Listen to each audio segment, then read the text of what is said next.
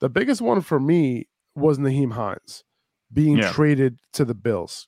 Nyheim Hines, he's one of the best pass catchers in the NFL, right? And he's going to one of the league's best offenses now. And the Bills have been trying to get their guy for a while now, right? They drafted Devin Singletary in the third round in 2019. They drafted Zach Moss in the third round in 2020.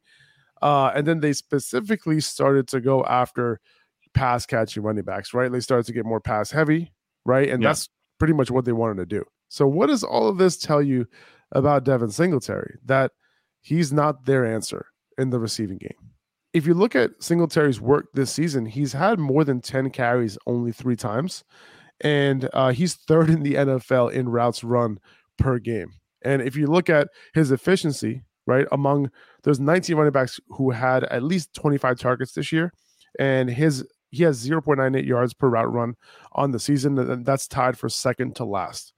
And when you look at last year, he was last in yards per route run among qualified running backs. So you look at what Nyheim Hines did, over his whole career, he's been a very efficient pass catcher. This year, fifth among qualifying running backs with 1.88 yards per route run. That's only behind Alvin Kamara, Antonio Gibson, who's a former wide receiver, Breece Hall, Christian McCaffrey, and Austin Eckler.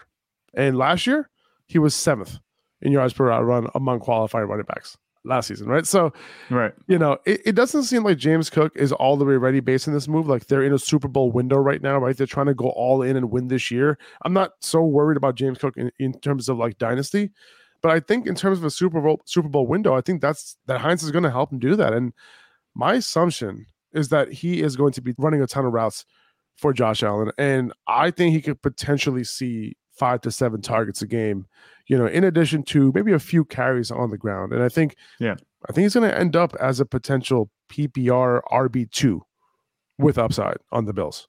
I think this is an awesome move. The Bills clearly have an agenda and they know what they want to do on offense. Devin Singletary, he was getting it done, but that was just, they had him there. So that's who they were using. But with Nyheim Hines now, he is the pass catching specialist that they're wanting.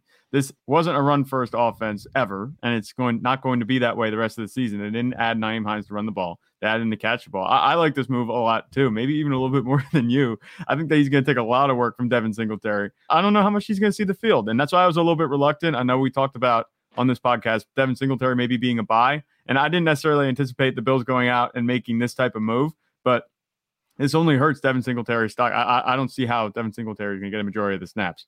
I think they're going to run a lot more pass plays and run plays, especially with Nyheim Hines in the mix now. I think that he has really good upside. I don't see how.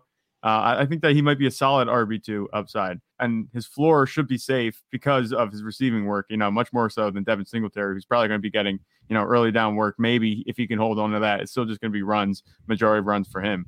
They've been telegraphing. It seemed obvious, especially like you said with the guys they were pursuing between Antonio Gibson and J.D. McKissick and other guys, that they wanted to get a pass catching back. They finally have it, and I think they're going to use him. Listen, the Bills are about that business right now. They're trying to win a Super Bowl, and they're trying to compete with the Chiefs, and they're trying to win that big game in the playoffs, and they're trying to do whatever they can to do it, and they're just trying to make their offense unstoppable.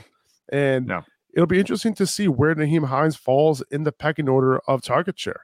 Stefon Diggs is all the way up at the top, but who's next?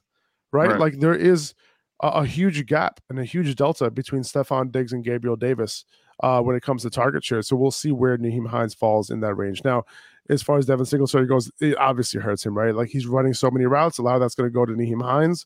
And the early down back on this offense is not going to be worth that much because there aren't a lot of goal line carries to go around for running backs on this offense. And Nyheim Hines might take a few of those carries away on early downs as well. I don't see him because you got to switch it up a little bit, right? Like I don't see Nyheim Hines just running out of the backfield and catching passes. I don't think he's going to have 0 carries and like 7 targets a game, right? It's going to be 2, 3 at the very least. So this is going to be interesting to watch moving forward. And this offense just got a little bit better. I don't really see a world where Devin Singletary doesn't lose 90% of his receiving work, especially with Nyheim Hines there. I don't see a world where he holds on to more than, a catch or 2 a game. I don't think he's going to get that many looks.